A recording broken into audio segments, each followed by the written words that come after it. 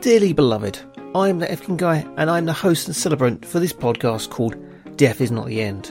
And like always, we're gathered here today to mourn another lost soul. Listen to another life story and get down to some sweet, sweet music. Now let's all rise and get ready to sing a hymn. It's a funky one though, so wiggle your bum and get ready to come and listen to a tale about a man and his ukulele.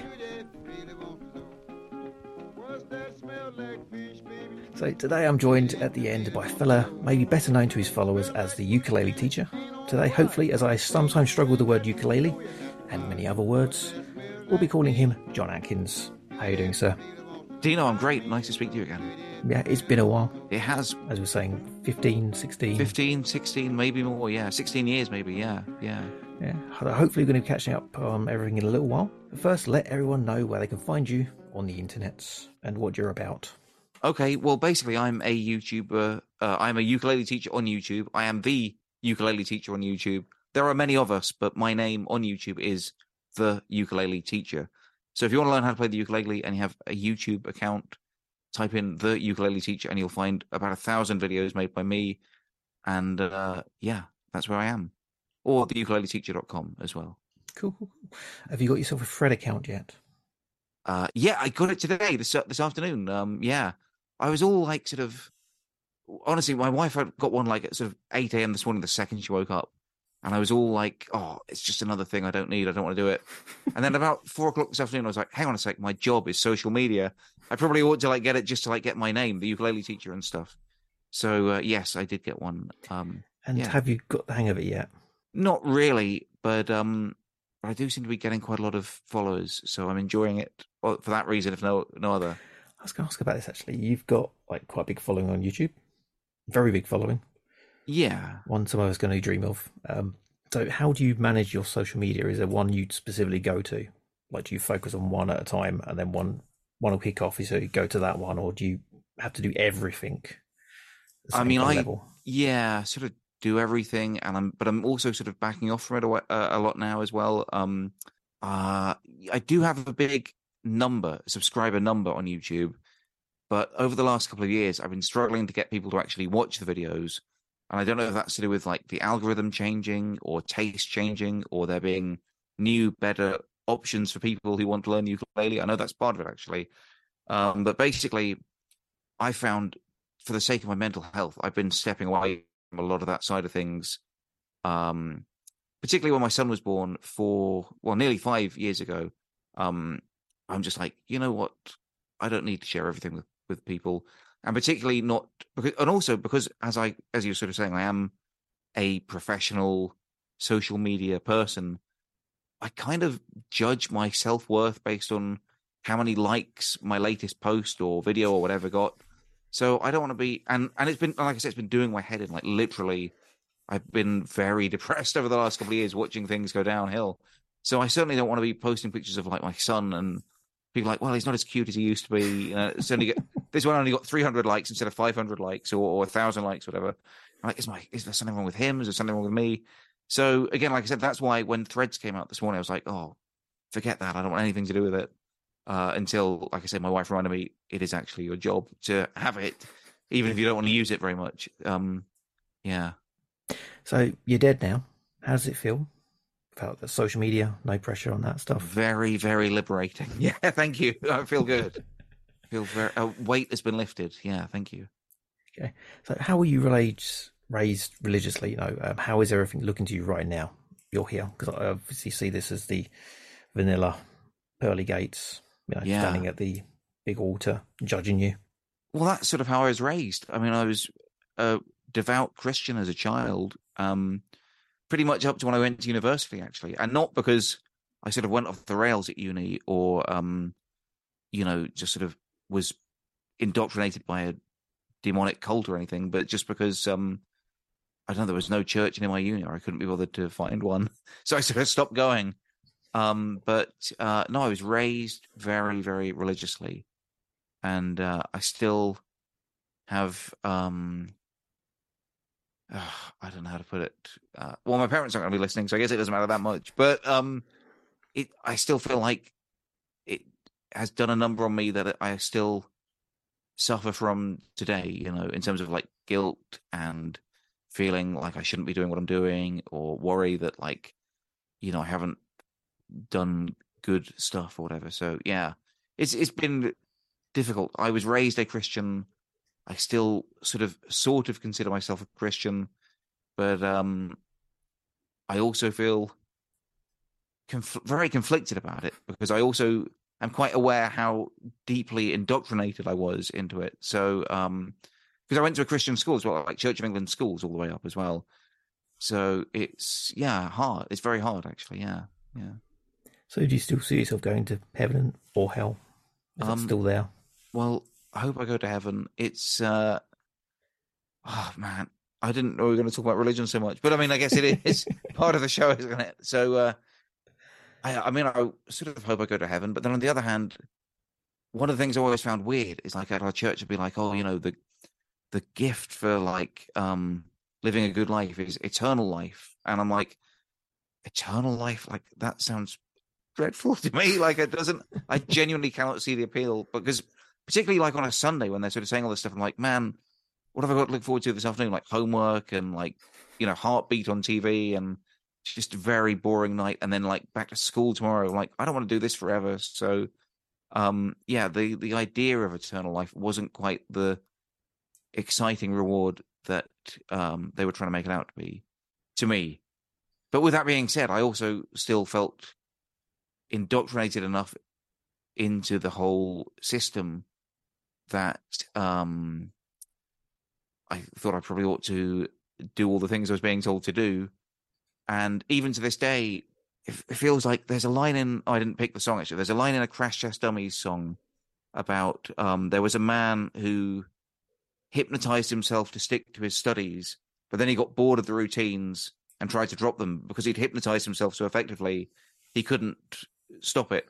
And I sort of feel the same. Like I'm so hypnotized, but not hypnotized, I guess, but like indoctrinated into it that I would sort of quite like to step away from it. But I feel like there's always going to be a part in my head that is religious, or at least feeling the pull of the Christian religion, no matter how much I would like to step away from it. No, there's some good teachings there. Always said that the Bible's got some good stories, some good things you can learn from it. Yeah.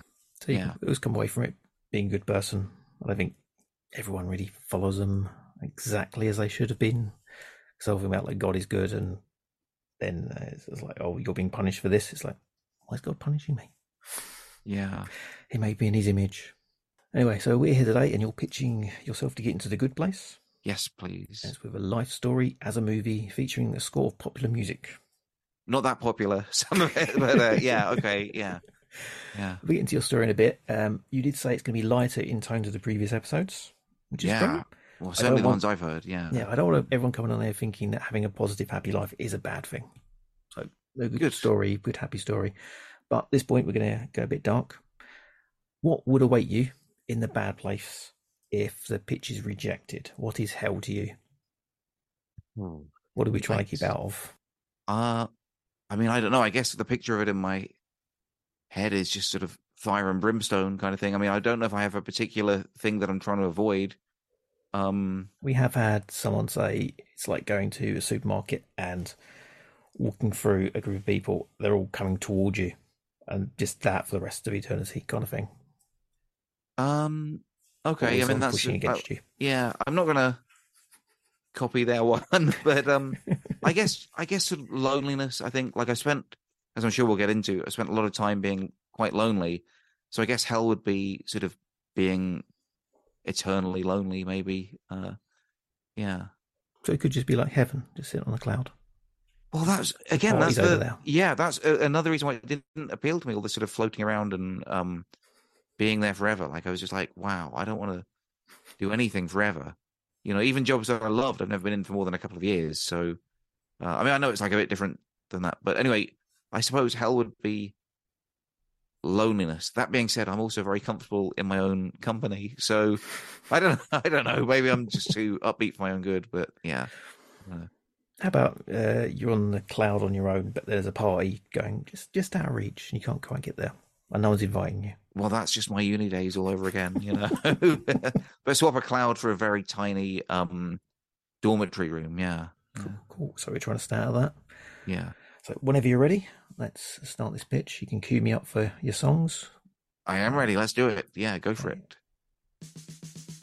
1, 2, 1, 2, 3. Yeah. I've heard this is so long. Really, I hear it like every night before I go to bed. It's Superman by Black Lace. Like I say, I hear it every single night before I go to bed. It's my 4-year-old son's favourite song. And honestly, when I was his age or a little bit older, it was like one of my favourite songs as well. Obviously, pre-Spotify and YouTube and Apple Music, whatever, you couldn't just listen to whatever song you liked whenever you liked. So I would basically hear this sort of 1 week a year when we went on holiday to Pontins. And at night time, they'd have like a disco. And I think the song was played every night. And I was just in heaven every time I heard it because it just seemed like such a cool tune to me. But again, I didn't have like Shazam on my watch or whatever like I would have now. So I was just like, what is this song? I don't know what it is. I don't know how I can even hear it again. But it was just very happy memories of like fun childhood times in Pontins. I mean, I longed to go to America as a kid, but we couldn't really sort of afford it. But as a family, but I had very happy memories of going on holiday, and I don't know quite how it came up, but basically somehow I guess maybe I was watching it on YouTube, and my son Percy was like singing along with it or something, or getting into it. So now, because he's a bit like me, like if I like a song, I'll just listen to it to the point of exhaustion. And he will literally do the same thing. So every night before we go to bed, he's like, can we watch one Superman or 2 Supermans? And again, something we like to do is not just watch like the official video like this one, but we will watch like covers and the Italian version and live versions, and we'll be like, oh, I like this one, or I like, he did like a cool thing on this one. There's one where they're on Top of the Pops doing this in like 1983, and for some reason the keyboard player has got a sooty puppet on his hand, and when the guy does the middle eight or whatever, he just puts it over his shoulder, over the singer's shoulder, and the guy turns around and he's got this really sort of, the singer has got a very like gruff sort of transatlantic like sort of sleep, give him a kiss, go for a walk, and he just turns around in a like sort of camp northern accent and goes, hello Sooty, how are you? And my son just absolutely creased at it, which he thought it was really funny, and so did I. And so it just brings out a lot of happy memories. Firstly, as a kid, on holiday with this sort of exciting music that I didn't know what it was, but I knew I loved it. And then now, as a dad who loves being a dad, sharing this with my son, and just sort of having happy times. We actually, because I'm a musician, recorded a version of it as well, which I won't ask you to play, where he does the vocals and I've sort of played like the keyboards and the guitar or whatever. But one other thing I was going to point out, because we've got a few seconds left, I guess, of the song, is not only do I love it and it brings back happy memories, but also I found out when I sort of learned how to play the guitar that the reason why I think it's so cool is it is actually like a just basic blues scale, like a pentatonic scale, which is actually, believe it or not, like the root of sort of most heavy metal and rock music. So it's a very like cool musically, very musically cool song. So I could also talk about the music theory about it, but I guess it's come to an end, and there's probably only so much you can say about Black Lace. So is there a metal version of it then, or a blues version of it? If you're into the deep cuts of Black Lace, yeah. There's, you know what? I don't know. I haven't found a metal version as such, but again, looking through for different covers of it and stuff, I found there was a Black Lace album called something like Black Lace, the Blue Album, banned in the UK, which as a kid I would have probably seen on a record shop and been like, this must have the most outrageous, demonic, appalling, like, because if something is banned and it's sort of 18 plus, you're like, I can't even imagine the depravity that must be on this tape. But I found it on Apple Music the other day and I listened to it and it's just like ridiculous. It's like hilariously bad. The guy goes, instead of, what does the guy say on Superman? It's just sort of like, wave your hands, Superman. But on the blue version, I really hope like none of my friends or family listen to this, but he goes, instead of wave your hands, he goes, wiggle your bum, get ready to come, Superman. and it's just like ridiculous. It's so stupid. So stupid. Like, it should be banned for crimes against music, not for, like, anything more than that. But I don't know. But like I say, I'm obsessed with the song, and that's one I haven't let Percy see yet. But we have seen a lot of different versions of that tune, and every one we find something to enjoy in. So, yeah.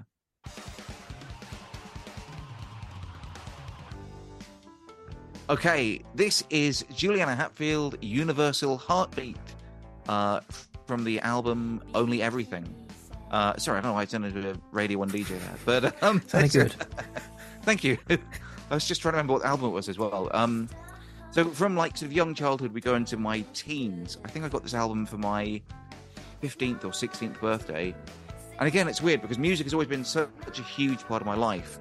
But up until very recently, it was quite hard to come by as well, because like I said, I didn't have lots of money. So if I wanted a record, I'd probably have to save up for it. And when I bought it, I would listen to it, again and again, and know it backwards and forwards. And now, because of Spotify and Apple Music, you basically just listen to a song for 20 seconds, and if it doesn't grab you, it's next. But this was one that I mean, Juliana Hatfield, as far as I know, she's not famous or well known in the UK, but I read, never heard of her. Okay, yeah. So, but I read a review of this album in the NME, which is weird. They never even buy the NME. But I guess for some reason I bought it, and there was a review, and it just described exactly what I wanted to hear. And I was like, I think I'd love this music. And it wasn't even necessarily a very complimentary review about it. It was just guitars, sweet American female vocal, whatever it said. And I was like, I'm going to ask for this for a birthday present, which again was quite a commitment. But I got it. My dad got it for me, and I fell in love with it. I just love this song. I love the album, and I love her. She's still going strong. I've probably made 30 odd albums collectively, and with bands and cover albums and stuff. But she's just amazing musician, great guitar player. Not a very good live performer. She's very sort of nervy and doesn't have much stage presence, as I found out a couple of times when I've gone to see her. But she's but the music really speaks to me. And again, it's funny, I'm waxing lyrical about the song, but this particular song, I guess, is reminds me of my teenage years, which there were obviously some happy times. I learned how to play the guitar. I made some friends that I'm still friends with today, so friends for life. But also it was a time of kind of loneliness and not really fitting in too much at my school. I guess that goes back to what we were talking about at the beginning about religion. And a lot of my friends were able to sort of throw off those shackles a lot easier than I was. So when a lot of my friends were sort of going down smoking behind the bike sheds and getting off with girls or whatever, I was like, oh, I don't think my parents would be too happy about us doing this. So I basically didn't feel like I fit in very well at school. And Juliana Hatfield was kind of one of my little secrets. Because like you said, you've never heard of her. No one seemed to know who she was. But it was just something that was my little secret. I loved her. I loved the music. And, the lyrics, there's some, I don't listen to lyrics much in music, but some of them just kind of speak out. There's a line in that song that says, I'm bleeding pretty colours, yeah. And I don't know, I maybe it's about self-harm, which is something I've never actually done, but it's, I don't know, man, she just has a way of hitting me right in the heart with some of her songs, and that was one of them. And I love her. Not necessarily happy times, not necessarily unhappy times, but love that song, and it does take me back to my teenage years. So yeah, it's a little spot of joy in there. Oh, for sure, yeah. Just hearing it in the background as I was talking, really reminded me how much I love it. Actually, yeah. I have to track down some albums. Yeah, they're pretty good. Yeah. Cool. Next one, I won't be tracking down the albums of, but let's rip the plaster off. You're not a fan, then? Okay. No. I love that. I don't think Sue Lawley on Desert Island Discs does that, does she? So this song sucks, but if you like it, fair enough. Oh, it just got played so much back in the day. It's yeah, by me, mainly. This is "Get What You Give" by the New Radicals from the album. Goodness me, I can't remember what the album's called. But anyway, "Get What You Give" by the New Radicals. going on from the teenage years, this is kind of the soundtrack to my university years, which I can only describe as a time of excitement, trying new things, and studying abroad. And basically, it was my first time living away from home. So, as I guess has sort of been a theme so far of like being quite close to like the church and parents and sort of, you know, the cloak of kind of this is what is expected of you. Going to university, all of a sudden, I could be myself a little bit more. I could try new things. I just felt a lot more alive, honestly. And this song just had like such a great vibe for me personally, not you, clearly, that just make me feel like anything is possible. It just and again, like I said, I don't listen to lyrics much when I hear music. I'm normally listening to, you know, I don't know, the bass line or the guitar or the keyboards or whatever. And all of that is there in the song, but also there's something about the lyrics too that are positive. And it was also, again, I think I mentioned in the first song, I always had like a big thing about America. Always kind of longed to go to America. And this song kind of, it didn't just capture what it was like to be a teenager or a young adult, but it captured, to me, what it felt like to be a teenager or a young adult in America. So it just made, like, the video of it, which I don't particularly like, especially not now, but they're running around like a mall in America. And I was like, man, I've got to get over there. Like, I just want to be in a mall and run around and, like, drink, you know, 2-liter cups of soda and, I don't know, eat sweets that you can't get over here and stuff. And that's a good off the street nowadays.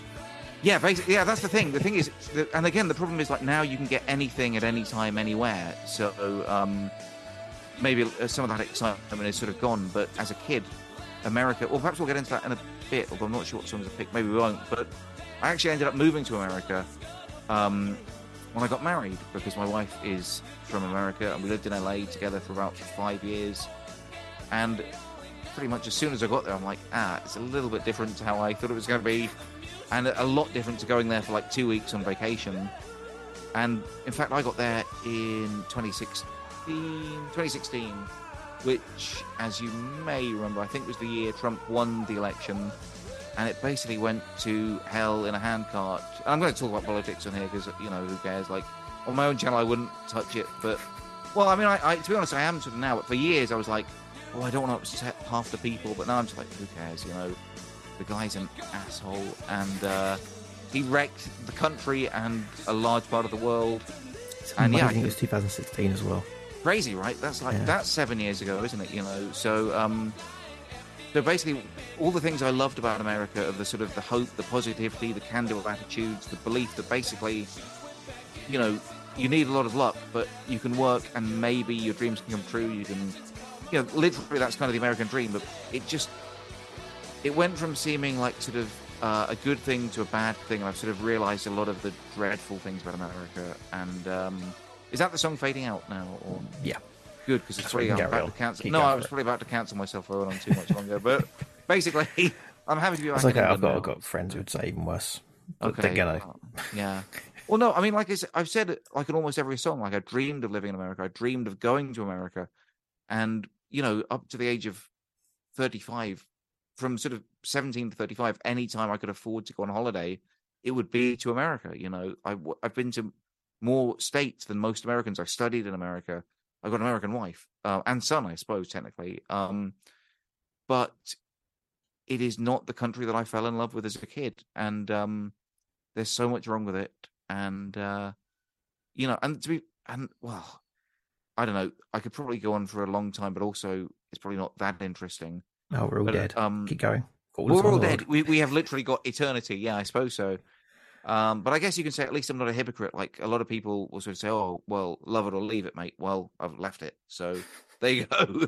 I've got no plans on going back. I mean, let's get into guns, as you badgered me about it. Like one of the reasons we left is because my son is going to go to school, and I don't want him to get shot in the face, right? So at the moment, like he's going to go to school in England.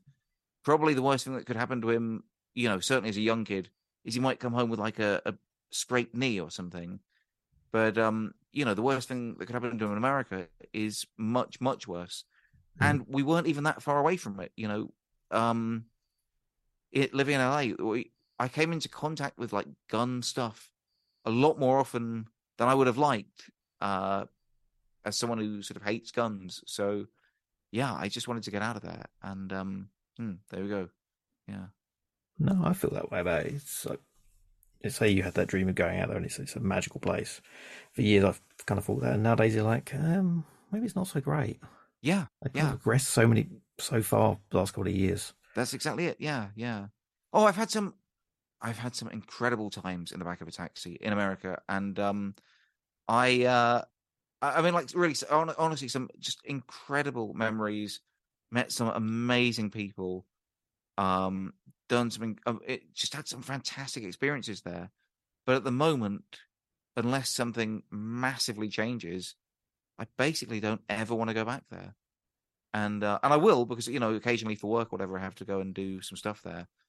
But I don't look forward to it. Like, it's not like a treat to go over or anything. It's sort of like, well, it's only for like 3 days. Hopefully I'll make it back in one piece, kind of thing. So yeah, again, I hope people don't hear this and like revoke my passport or something. But it's not what I grew up loving, and it's a shame. But that song, "Get What You Give" by New Radicals, had a lot of positivity in it that spoke to me and sort of made me feel that anything was possible and that life was just beginning. And there you go. Okay. At least it wasn't Top Loader. Oh, I forgot about that one. I should have picked that one. Do I get a bonus track there? No. Okay, fair enough. You lose a track for that. Okay. Okay, next up. Okay, I hate this song, by the way. But you did say not to necessarily pick your favourite songs. Yeah. But this it's definitely the whole scoring a movie. Maybe you have to go something a bit different. It's definitely what, sorry?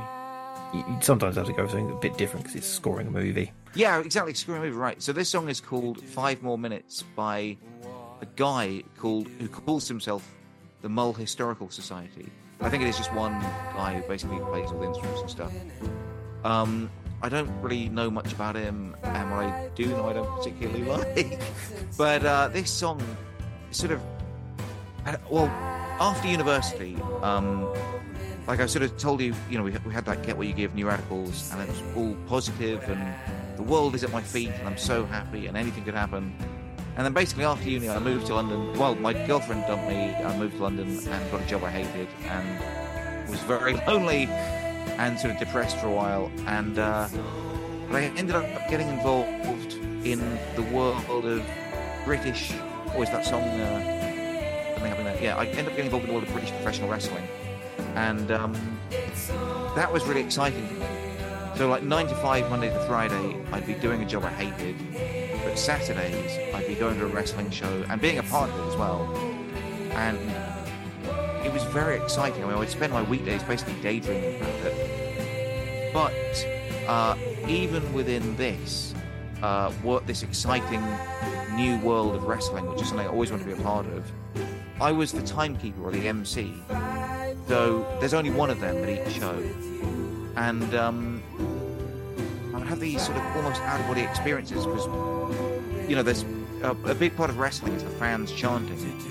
And one of the popular chants around this time, sort of 2002, 3, whatever, they, if there was like a classic match and it would reach the 25-minute time limit or the 30-minute time limit, the fans would occasionally spontaneously break out into a chant of 5 more minutes, do 5 more minutes, sort of begging the wrestlers to wrestle for 5 more minutes to determine a winner or to enjoy the action for more. And for some reason that would just make me feel very lonely because I'd be like I couldn't join in with it, not that I'd wanted particularly, but I couldn't join in with the chants. And this song is quite bleak, and it basically made me feel quite lonely. Like I'd be like, sort of, I'm part of this world, and I'm very excited for it. But even in the world of wrestling, which is something I want to be a part of, I'm still, like, I'm not one of many wrestlers, I'm not one of many in the crowd, I'm still, like, kind of a little bit apart from everyone else. I'm just the MC.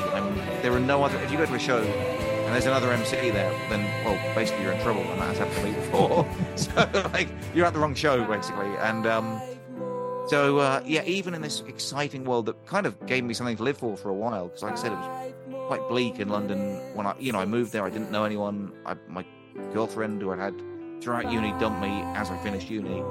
So I just felt very alone, and this wrestling thing kind of made me happy, but also it, even in something where I thought it would make me feel less isolated, kind of made me feel a bit isolated as well. And this song just sort of brings back those feelings of, I guess, loneliness and feeling a little bit depressed as well. Like, I was 2002, 3, 4, finished uni, moved to London, doing wrestling, which is exciting. Being in London is kind of exciting, but also very lonely and, not super comfortable, living in like very horrible flats, often mouse infested. No friends outside of wrestling, but again, not many friends inside of wrestling because of sort of being the MC, not quite one of the boys, not quite one of the fans. And so again, that song just brings back that melancholy feel of that I would just get for a second. Like I said, it was kind of like an out of body experience, because a lot of the time I would be very happy and excited in these shows, but just occasionally something would happen to like knock me out of it, and I'd just be like, oh yeah, I'm still kind of lonely. I'm still a little bit sad. I've still got to go to work tomorrow. And that song kind of sums up those feelings for me. Yeah, I mentioned it with the Philip Bedwell episode, where it's like this dark ages of British wrestling, where it's not the NXT UK, it's not the World of Sport era, it's kind of that middle ground where that was kind of taking off here and there. Yeah. So I never actually realised that I never actually thought about it. Like, if you're one of the ring crew, like the announcer, there wasn't many around those days, and nowadays I think they're all celebrities themselves, like social media, so they have the followings of just the ring announcers, the referees have followings. Yeah, well, there you go. I mean, there's a lot different if it was now. Well, maybe, to be fair, I don't think I did that badly. I mean, eventually we had MySpace, and I sort of wrote that book, and people were into it. People knew, like, I had like a nickname and a character, and people would like chant for me and stuff. But I still was just kind of that outlier, even within the world of outliers. I was still the outlier. So, Anyway, there you go. Yeah. Yeah. Do you have a favorite event you was at? Well, we talk about this on air or off air, but basically, like for 10 years, every weekend I'd be doing a show, and some of them are incredible, and some of them obviously less so. But I just have forgotten. I was on most of them. Right? Yeah, yeah, for sure. Yeah, but for some reason, I feel like I've forgotten like 99% of my involvement in wrestling. Like, I couldn't tell you what matches I've seen. I could barely tell you what shows I've seen. I guess the best show I went to was the first and only one I went to as a fan, which was Uprising 1, which is what made me sort of think I can be a part of this. But as a employee or as a sort of someone involved in the show, I can't even begin to remember any of them, honestly. I've sort of got vague memories of like the venues, like Broxbourne and the York Hall. Sittingbourne. Which one? Sorry? Yeah, York Hall. Yeah, York Hall, I guess. But did you announce Eddie Guerrero? No. That was Crystal Palace, wasn't it? Was it? Eddie Guerrero, yeah. But I didn't even go to that show. But I think I listened to it on the radio, weirdly, or tried to. I think it was on Talk Radio Live. But no, I didn't announce Eddie Guerrero. Yeah, no, I have very, very few memories of the actual shows. So yeah, and it's not through concussions or drinking. It's through neither of those things. No, yeah, none of those things. No. Cool. Let's move on then. We have an extraordinary song. Yep. Yeah. Extraordinary song. I'm guessing this is a favourite of yours as well, Dino? Or yes, it's always in my CD player. Yeah. Well, this is a song called "Extraordinary" by Mandy Moore. Which is super cheesy. I mean, I don't know if your listeners will know Mandy Moore, but she was kind of like Britney Spears light or something. She was one of the many imitators to Britney. So, in terms of like credibility, she's perhaps not the most credible artist. Is she an actor now? Yeah, but she's an actor now, and funnily enough, she is sort of more of a serious songwriter as well than like the early songs. But anyway, this is like a kind of a cheesy song, but believe it or not, this was by far the most played song on my iTunes.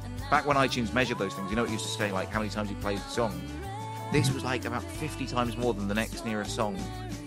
And the reason for it was when I was stuck in a depressing office job when I lived in London, which was a lot of the time, I would literally walk around London, you know, around the office at lunchtime with my headphones on, and just listen to it on a loop for an hour. And it would make me feel better, you know. Found it very uplifting and inspiring, and I love her voice as well, you know. Like, I can't pretend to be I'm not a musical snob, I don't think, certainly not anymore. I genuinely unironically enjoy the song. I like her voice, like I genuinely unironically love that Superman song by Black Ladies. But yeah, I guess, I mean, the song's called Extraordinary. She's talking about, you know, you're going to be extraordinary. I can't even remember the rest of the words because, like I said, I don't even listen to the words most of the time. But it reminds me of, as I guess we're meant to have sort of stories attached to it. And this is a bit of a weird story, but I had one very depressing temp job that was hours away from my home, and it took me, whether I walked or got the tube, it took me about 2 hours to get home every night. So often I would just walk because I was so sort of fed up and I had nothing else to do, and I'd have my music on or whatever. And one day I was walking back from this job, and I was like exhausted, you know, like I said, 2 hour walk there and back. And this homeless guy came up to me, and I thought he was going to ask me for money or something. He didn't even ask me for money. He just goes, "Oh, you're going to be like really famous. You're going to be like really big, aren't you?" And I said, "Yeah, I am." And he wasn't joking. And as arrogant as it sounds, I wasn't joking either. I was like, "Yeah, I think I am going to do like something really big. Something is going to happen for me. I think I am going to do like something well." And, you know, without wanting to be arrogant, like, I think something did happen quite shortly afterwards, in that my YouTube thing sort of became like quite big, and I was able to like basically live out my dreams of being well, I can't say being a YouTuber was my dreams, but not having to go to a 9-to-5 office job every day was my dreams, and YouTube sort of helped me achieve that. Yeah, this song just kind of reminds me of, I guess, somehow against all the odds, pulling myself out of the doldrums of a lifetime stuck in very depressing admin jobs in very bleak, rundown offices around London for some very unpleasant companies, and somehow pulling myself out of that world. And I don't want to say believing I was extraordinary or whatever, but just the positive vibe that song gave me did allow me to live up my dreams, which were getting out of work and also living in America. You know, I did that, and I also got married.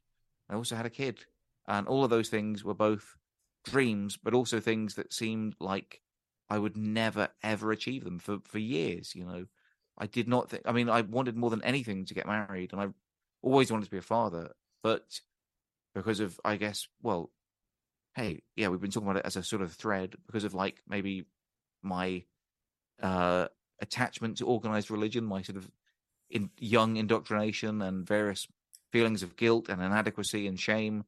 I just did not think that I'd be able to overcome that and even have any kind of relationship, honestly. But somehow all of these things have happened, and it's all because of Mandy Moore. No, it's not really. But that song kind of, you know, is the score for that part of the montage, if you like, you know. So yeah. I don't know if you can be picked up on mic, but there's fireworks going off this end. Oh, well, I can't hear those fireworks. Yeah.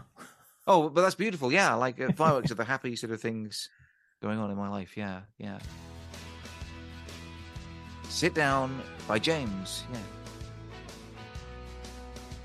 I see you smiling when you heard that. Is that smiling because you hate it, or it's okay? Yeah. It's one of those songs I kind of hear and go, oh, I don't know if I have good memories attached to it, but I always feel happy hearing it. Yeah. Not something I listen to a lot, but, you know, hearing it now, I'm like, that's a good track. I mean, I remember when it came out around 1990 or so. I was 10 years old. And again, in the sort of pre-Spotify, pre-YouTube era, you basically had like Top of the Pops for half an hour a week. And, you know, if you had a radio in your bedroom, you were kind of lucky. So this is one of the songs that were around at the time that I liked. Out of the top 40, I might like, you know, a handful of songs. And this was always a song that I just basically liked, but wasn't particularly attached to. I just sort of thought, yeah, this is a good song that's out at the moment. But around 2014, 15, 15, I guess, it sort of became a bit more poignant to me, I suppose. Because again, like I say, at the time, when I just liked it, so it was like a nice, like sing-along song kind of thing. But basically, 2015, after not having had a girlfriend for a long time, and I'm talking like a long time, I finally got together with someone that I really liked and was very happy for a couple of months. And this is as YouTube was taking off as well, by the way. So it just kind of seemed like, like you said, like the fireworks going off. Basically, I sort of had like a lot of time being like very lonely in London and doing jobs I hated and feeling depressed and sad and whatever. And then all of a sudden, my YouTube thing's taking off. I got a girlfriend for the first time in forever, and I'm just absolutely, on top of the world. And then all of a sudden, I just got dumped out of the blue in a very weird and upsetting way, and just plunging into a very deep depression. And it was just a very dark time, very dark time. And for some reason, I guess I sort of listened to this song. I don't think I googled like Siri, what song should I listen to when I'm depressed, but I guess I must have heard this song or something. And for the first time, I just like listened to the lyrics. I guess it's a bit of a theme. Every song I've said, like, I don't normally listen to the lyrics, but in this song, I did hear the lyrics. But whatever the words are, they just made me feel very, very good. So, like, yeah, you're not alone, and you're going to be okay. And, hey, sit down with me if you want to. And, when I say depressed, I mean, like, I basically didn't eat for about 2 weeks. Like, I just lost, like, a stone in 2 weeks. And just listening to this song again and again and again. But things did get better, though, and this song helped. And in fact, a few months later, I ended up moving to America, met my wife, or the girl who would become my wife, quit my job, became a full-time YouTuber. So everything is sort of like was okay. But this was a very bleak time, because like I say, after being single for, years, and then suddenly feeling like you got everything you ever wanted, and then it just ends abruptly and in a way that you can't quite understand. I was like, wow, like it felt like being punched in the face. Honestly, I was like, what do I do now? I don't even know where to begin. So this song got me through that unhappy time, I guess. I don't think I've got too much more to say about it than that, except there is a cover version by Voice of the Beehive, which is worth checking out if you like Voice of the Beehive. I do. They're one of my favourite bands. So, yeah. Excellent timing. Thank you very much. Yeah. As we get to the finale. Wow, that was quick. Actually, we've been talking for like, 3 hours or something, but it's whizzed by anyway. So, yeah. Okay, and your final song? Well, second to final song. Okay. Well, it could be the final song if you like, but yeah. Let's do it. Yeah. One end of this town.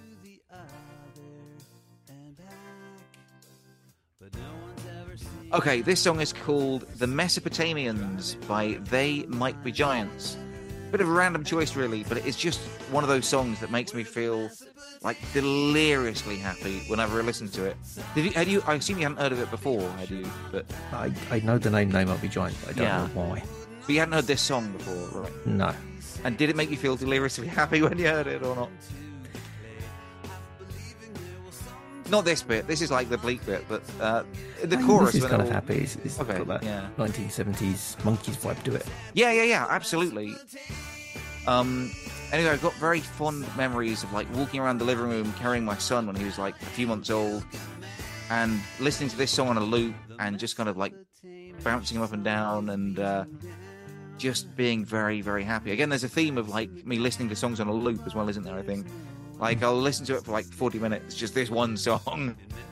Like carrying my little boy. I think Tiff was probably at work and being very, very happy. And even today, actually literally today, I was going to say, because I heard it on the way home, I can be feeling a bit down, put this song on, and I'll just be singing along to it at the top of my voice, and it just makes me so happy. I have to sing along, and it cheers me up. And also musically, and lyrically, there's some very weird stuff going on in it. Lyrically, it's sort of talking about these random well, I don't know what it's talking about, these sort of Mesopotamian characters, and there's like a sort of two-part harmony that in my head, maybe it's a lot more complicated in my head than it is in real life, but I've seen them sing it live, and for some reason, I almost find it stressful, hoping they're going to like remember the words and the tune and stuff. It's quite tricky, some of the stuff they're doing. But like it sort of makes me feel a bit dizzy. Sometimes I don't know, I get quite into music. It makes me feel dizzy when I'm thinking about it too much. But this is one of those songs. But yeah, for whatever reason, this makes me feel very, very good about myself, very happy. And it seems good to end this show. I mean, like on a high rather than a low. Especially as a few of the songs in the middle are a bit depressing. But this is one. Yeah, the New Radicals. Oh, come on. That's the best one. That's the best one, isn't it? What else can I say about the song? Oh, well, They Might Be Giants. Yeah, amazing. I mean, they've been my favourite band since I was 10 years old. You know, I got their album, Flood, for my 10th birthday. It has Birdhouse in Your Soul in it. That might be why you know them. Oh, yeah. If not that, then the theme tune to Malcolm in the Middle. The other sort of big. So about once every like 15 years, they kind of like coincide with what's popular in culture, and then for the next sort of 14 years, they're just in the musical wilderness somewhere. But so I think they're due another hit in like a couple of years, anyway, maybe. But yeah, one of my favorite bands. That's one of my favorite songs by them, and it just makes me feel very, very happy. And if you want to score it to anything, it'll be the scene of me being a new dad, carrying my son around, listening to that song, and bouncing him up and down with a big smile on my face. Nice. Thank you. More fireworks going off in the background as well. Yeah, lovely. So you did have another song. I did. Yeah. Okay, so we're going to say we'll play this, and this will be the score to the end. Yeah. How you want to end your story. Well, it's a shame because like that Mesopotamian's one would be a good place to end it. But well, this is like the post-credit scene, I guess. Okay. This is the unhappy post-credit scene. This is a song called Black Dog by a band you definitely won't have heard of that is called The Murder of Gonzago, which, I say that, I mean, it's just me, basically. I made it on GarageBand with my guitar a few weeks ago. But it's funny because I wrote and recorded it in about 2 hours from start to finish. And I'm certainly not claiming it's like a classic song or anything, but it was just something I had to get out of me because... I don't know, like I think part of this theme of this show has been like, I'm very happy. I've got a lot of great things going on. Like I've got a wife, a kid, we just bought a house. Things that I didn't think were within my grasp. You know, I haven't had a 9-to-5 job for like 10 years or something. Like I've got on the surface nothing much to complain about. But even when you're sort of happy when things are going well, occasionally you just feel what I guess I call the black dog, you know, nipping at your heels, which is. Is Black Dog, is that like a common metaphor for depression? Because I used it to someone the other day and I had no idea what I was talking about. But have you heard like depression called the Black Dog? Or no. Oh, okay. In that case, the song doesn't mean anything. Okay, it's meant to be. It's meant to be about like, you know, the black dog wants to come out and play, wants to like come and bite you and like hang out. And it's just like a feeling I got the other week. It was like, man, everything is going great, but like I just feel like something bad's going to happen. I feel like, you know, depressed, like I'm just not feeling good. And this song talking about the black dog, which is meant to symbolize depression, but apparently no one except me knows that, is a song about that. But that said, this song hopefully is a very fun song to listen to, and sometimes, you know, when you are feeling down, you want to hear something that's sort of lively and fun and a bit stupid as well. And there's some swearing in it as well. I don't normally swear, but I improvised the lyrics. Shake your bum. Yeah. Wiggle your bum, get ready to come, black dog. So, and also, again, weirdly, we haven't really talked about too much about my weird musical taste, but I feel like there's a lot of songs that I like, which is basically a sort of camp American guy yelling at a dog. So I don't know if you have come across any other songs like that, but there's like Quiche Lorraine by the B-52s. There's something by Was Not Was where it talks about like there's something where he's like yelling, and there's another song on an album by a band called Martini Ranch where they talk about just dogs. And I don't know, I just feel like there's always like a filler spoken word track on a lot of albums that I like, which is just the singer who can't really sing very well yelling about either at or to or about a dog. And I made that little song up, and it's basically just yelling and very energetic music, so that when I'm feeling down, I can listen to it and just start shaking my head, have a little dance, and hopefully feel a bit better. And it does work, genuinely. So, yeah. Did you like that song, Dino? Yes. Wow. Okay, that's cold. Thank you. Okay. Well, thank you for playing it anyway. I'll play the show out on it. Everyone can enjoy it. Cool. Yeah, It's good. It's got a certain punk feel to it. Certain punk feel. Yeah, for sure. Yeah. Okay, cool. Well, that was my last choice of song. Okay. Thank you for coming on and telling your story. Thank you for having me. It's been a blast. Okay. I think you can go to heaven. Go for it. Oh, you can go to that party next door. Thank you very much. Wow. The door is opening. There's a light shining through it. Amazing. Oh no, I just realised the trouble is though, parties are my own personal hell. I just remembered that. I hate going to parties. I always feel so lonely. I don't like to talk to people. I just hang out against the wall, and I feel too guilty to drink alcohol. So, I've accidentally been to hell. I've blown it. It could only happen to me.